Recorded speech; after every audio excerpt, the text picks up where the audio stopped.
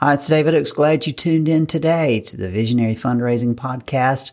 We're talking about poverty porn and lions who can't write.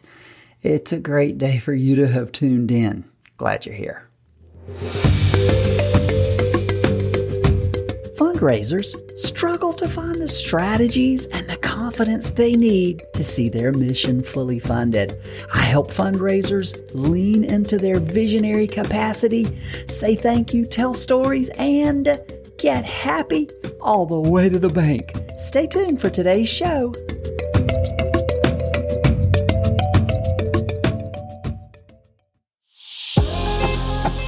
Today's show is brought to you by the book, Visionary Fundraising, The Minor Touches Major Impact Fundraising Method. Stop chasing and start attracting the money you need. You can get my brand new book at Amazon.com. You can get the paperback, the digital, and the audio versions for $19.99. Or for you digital readers, you can click the link in the show notes and you can get it from me for $4.99. And that includes the audio version and some other bonuses.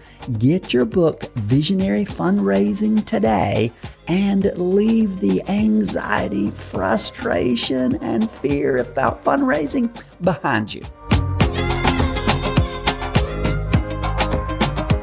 The number one tool the visionary uses to stop chasing and to start attracting resources is storytelling. Storytelling is the one tool that will catapult our fundraising to wonderful new levels. As visionaries, harnessing the ancient power of stories, we give voice to the voiceless. Shining a light on someone else's story, we can help address inequitable systems by telling their stories. We can change whole mainstream narratives, or we can give opportunities for the world to understand other people's lived experience. What possibly could go wrong? An old African proverb says it so well. Until the lion learns how to write, the tail will always glorify the hunter. I love this. Until the lion learns how to write, the story is likely to glorify the hunter more than the lion. The proverb conveys a powerful message about the importance of perspective and who gets to tell a story and shape that narrative. Unfortunately, when we tell stories that portray our beneficiaries as helpless victims in need of saving, we're not amplifying their voice. We may actually be amplifying ours.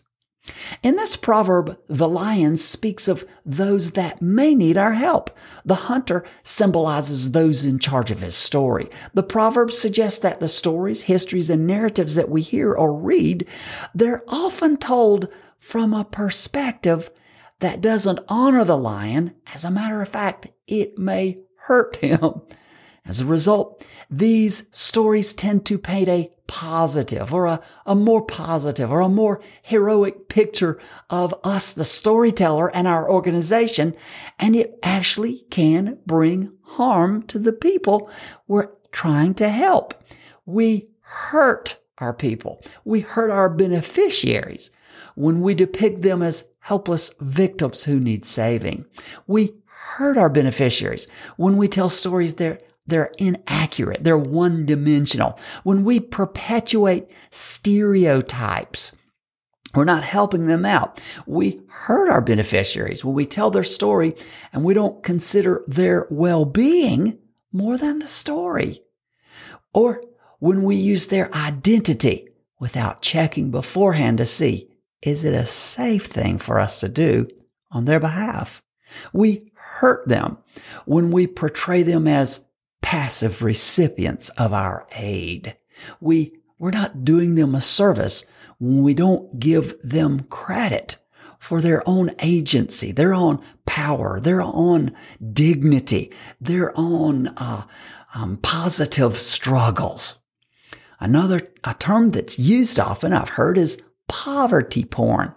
Poverty porn is a term often used to describe the exploitation of impoverished communities in order to get an emotional reaction. It typically involves the portrayal of people living in desperate or difficult circumstances, and it focuses on their suffering and reduces their complex lives to something just one-dimensional and very pitiable narrative.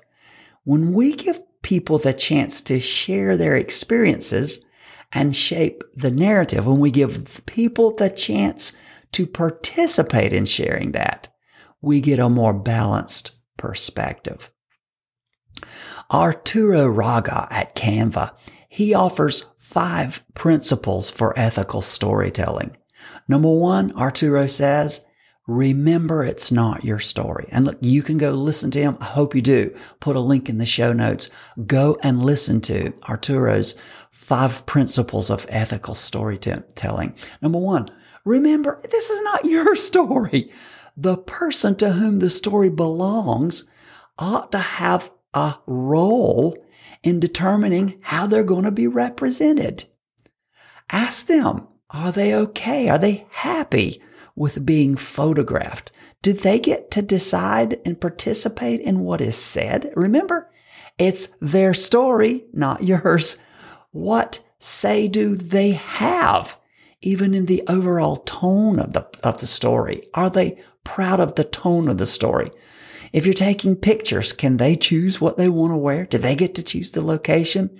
Are they involved in the selection of the pictures or the captions or the quote? Number 1, remember, it's not your story. It's their story. And you are merely going to use your microphone from your platform that you've created, and you're going to allow them to tell their story. Number 2, do no harm. Always consider the well-being of the contributors of the story, the person whose story you're telling, and their community. It's of primary importance. Number 3, remember, people are multidimensional. Yes, they're facing hardship. They need resources. But what are their interests? What's their personality? What's their agency in their situation? What power do they bring to bettering themselves? And surely they have. To what extent are you casting them as helpless victims and asking the rest of us to save them? Number 3, people are multidimensional. Okay, 4th point, consent is more than paperwork. As the storyteller, you are responsible to make sure all the people involved understand the implications of their allowing you to tell their story. Maybe they don't understand the power of the World Wide Web. They may not understand that if they're putting a picture out there now in the internet, you're going to put their picture in their story. It's there for good. It can never be erased.